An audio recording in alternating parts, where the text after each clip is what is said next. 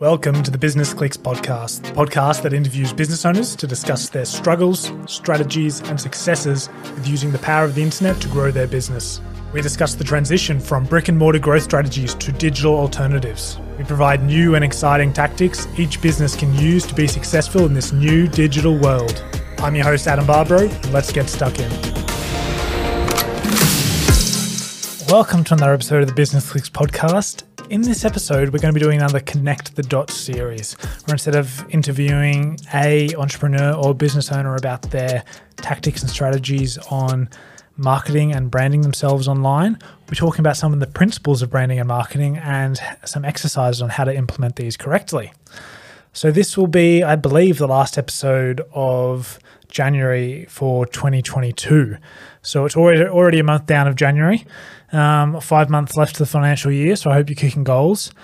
In this episode, I really wanted to talk about making sure that you're crafting a brand personality and implementing a bit of a persona for your brand and business to make it more authentic for your consumers in order to actually connect with your brand and business, but also make it easier for you in terms of the copy you use, the approach you use towards things. If you think about your brand more as a persona, it makes it easier for you to actually implement and execute those strategies. So let's get stuck in and talking about this.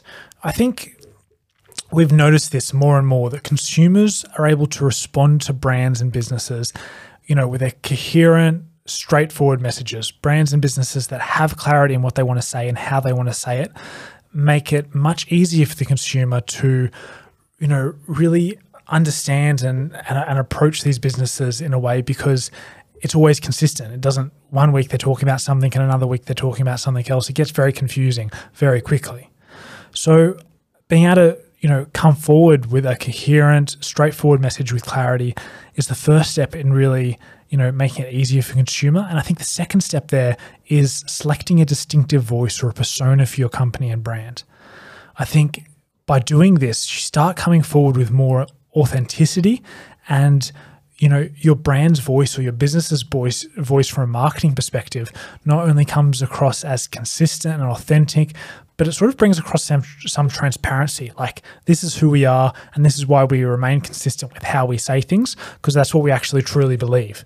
And then all of a sudden, it makes it a lot easier for consumers to decide whether they're with you or they're not with you, and therefore they're able to stick around because they're like, hey, we like these guys, this is who they are, this is what they say, this is what they're about, and I connect with that. And that's part of who I want to identify myself as in terms of being part of this tribe.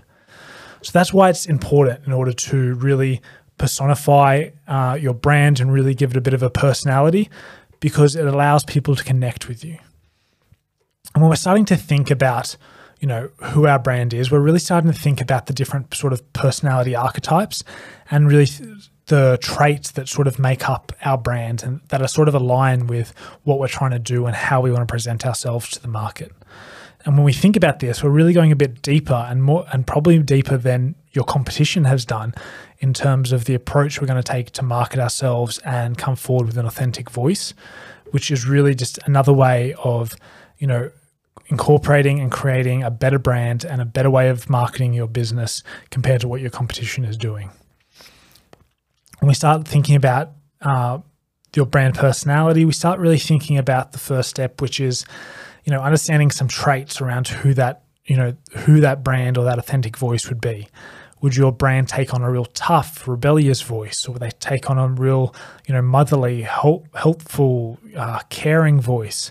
Or maybe it's a voice that's, strong and committed. These are all the different aspects that you sort of need to align with what you do and how you want to present yourself to the market. And I think when I start talking about this with some people who are a bit hesitant, as they start thinking about, it's a business, what are you talking about? It doesn't have a personality. But I think from a marketing and branding perspective, and those that aren't really familiar with the process and those who really haven't, more importantly, created a good brand, is that they don't understand that by thinking about your business like that, that's how your customers and the consumers are going to start thinking about your business as, oh, it's just a business that wants to sell me stuff. So unless you've got a product that's suiting their exact need and you don't have any competition, it means your competition will probably come through with a better brand, with someone who truly understands the consumer and then offers a product of equal value, and therefore you're going to lose out. So that's the first step in really understanding the traits that sort of make up, who you want to present yourself as, and this should align with the broader sense of why you do what you do and what you actually do for the market. So some examples would be, obviously, if you're perhaps a clothing brand of some sort that, offers sun protection or something along those lines, the approach you want to take is probably something a bit more motherly. If you're offering things that are like, more technical, more need to be more trustworthy or intelligent, maybe they're the type of traits that you need to start talking about. If you're offering, I like to use Apple a lot as an example. If you're offering something which is very idealistic and creative and is different and wants people to show how they're different by using their products, then you need to really take on those personality traits into your copy, into your videos, into your marketing, into your website, into all of it, to really create this brand persona and approach. So one thing I wanted to talk about, and an exercise that we do around this, is firstly doing exactly that, really going through and understanding the different traits that would make up your brand. And you do this making sure that it aligns with, what you actually do in the market, what your mission and vision is. All of those things need to align in order to really present yourself as an authentic brand. And some examples of what we would do here is we'd say, okay, well, maybe we're adventurous, maybe we're imaginative, maybe we're different, maybe we're not luxurious. So we need to make sure that we don't bring that sort of terminology and approach to things, because that's not who we are sort of trying to connect with. Maybe we're more feminine than masculine. Maybe we're more rational than emotional. Maybe we're more spiritual than technical. It really depends on who your brand is and more importantly, who your target audience is and how you want to attract them. But once you do that, I advise that you take the next step, which is looking at Carl Jung's personality archetypes. And I believe it was Carl Jung that created his personality archetypes. And I think there's 9 of them.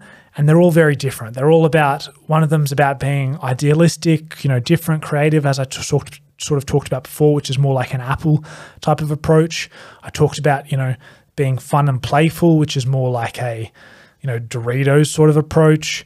I talked about one of his archetypes is about being desirable and sexy. And obviously that's more like a Victoria's Secret type personality approach. There's obviously, one that wants to be rebellious and dangerous. So if that's the sort of personality you want to take, you can see how businesses like Harley Davidson have incorporated that into their brand and how they present themselves. There's also ones like the personality archetypes that involve, being trustworthy, intelligent. And like I said, that's something more like Tesla, whereas that differs just slightly in terms of those that want to be assertive or in control.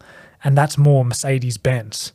So you can see how these brands have incorporated these personality archetypes into how they present themselves, into how they brand themselves, into how they market themselves, into the words they use, into the style of imagery that they use, into the type of people they use to showcase their products and services.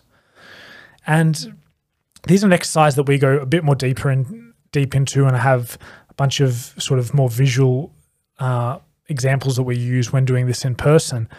But I want to sort of showcase the importance of really thinking about the traits that make up who you want to be, and then aligning those with these personality archetypes to make sure that you sort of discover a primary archetype that really represents who you want to be in the market, and then letting that guide your persona or personality in the market to, again, not only create this consistency and authenticity around who you are, but help you remain consistent.